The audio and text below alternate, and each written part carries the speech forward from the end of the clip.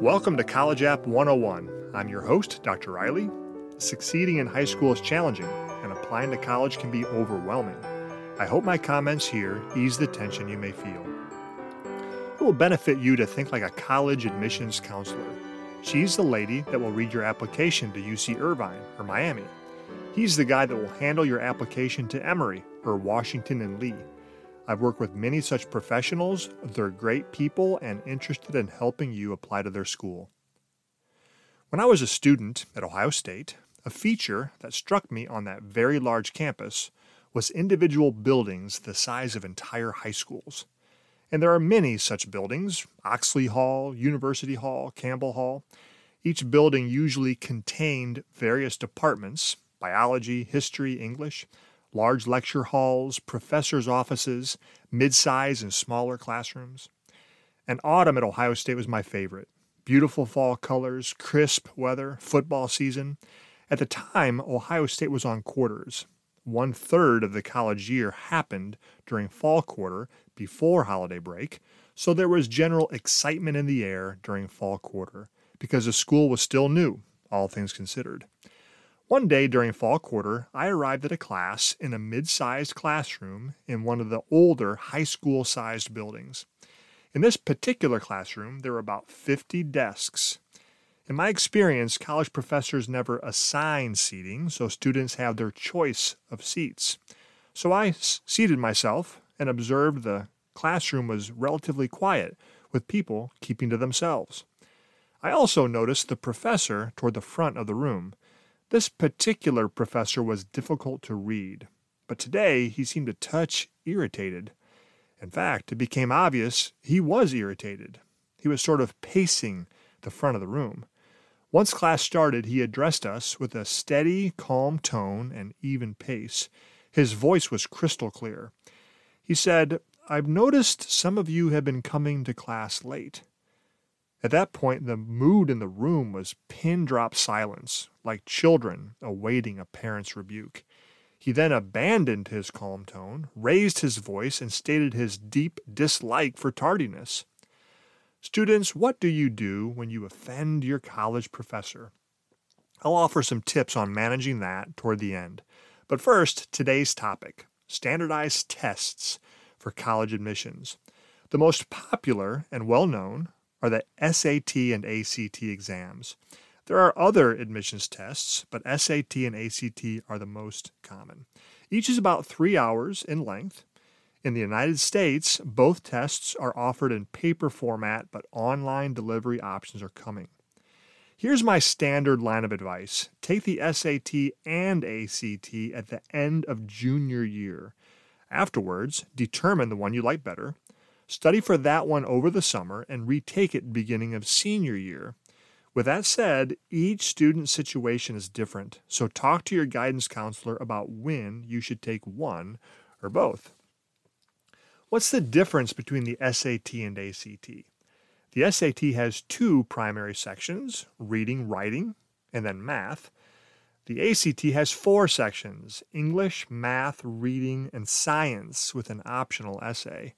The SAT does test science concepts, but science questions are embedded throughout the test.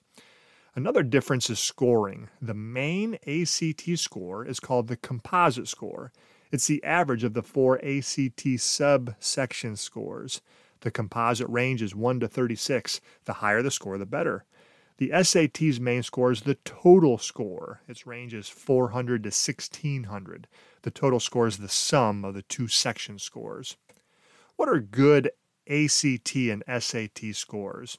Again, my answer is case by case. In general, anyone scoring in the 90-plus percentile range is doing very, very well. It is now common for colleges to be test optional. That means applicants may apply to college without submitting test scores. Why would an applicant do this? Well, student peace of mind. Initially, the pandemic forced the closure of many testing sites. Some students couldn't find an open test center, so colleges relaxed their policies to give students peace of mind.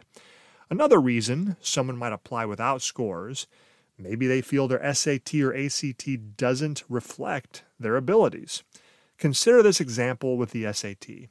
The SAT perfect score is 1,600. A score of 1,500 or higher is probably in the 99th percentile. Let's say a student believes they're a 99th percentile student and could score 1,500. But when they take the test, their score is 1,300. A very good score, but closer to the 90th percentile. That student may opt for test optional because they believe submitting the 1,300 score would hurt their chances at admission to a selective college. What happens if you apply with test scores? College admissions counselors use your scores to determine your likelihood of success at their institution.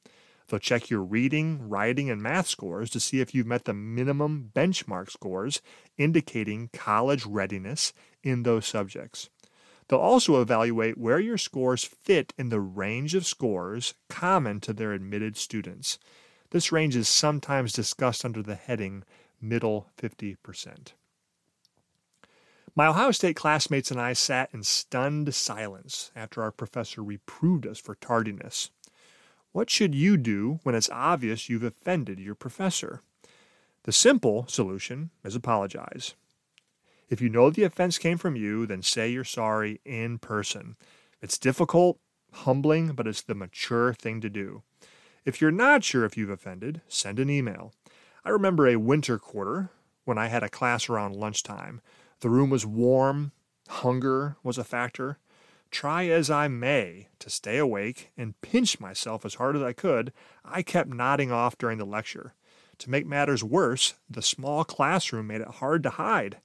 I sent that professor an email to the effect that I was sorry and didn't intend to be impolite. His reply indicated he appreciated my sensitivity. I've said before that you need to protect your relationship with your high school teachers more than anyone else in school.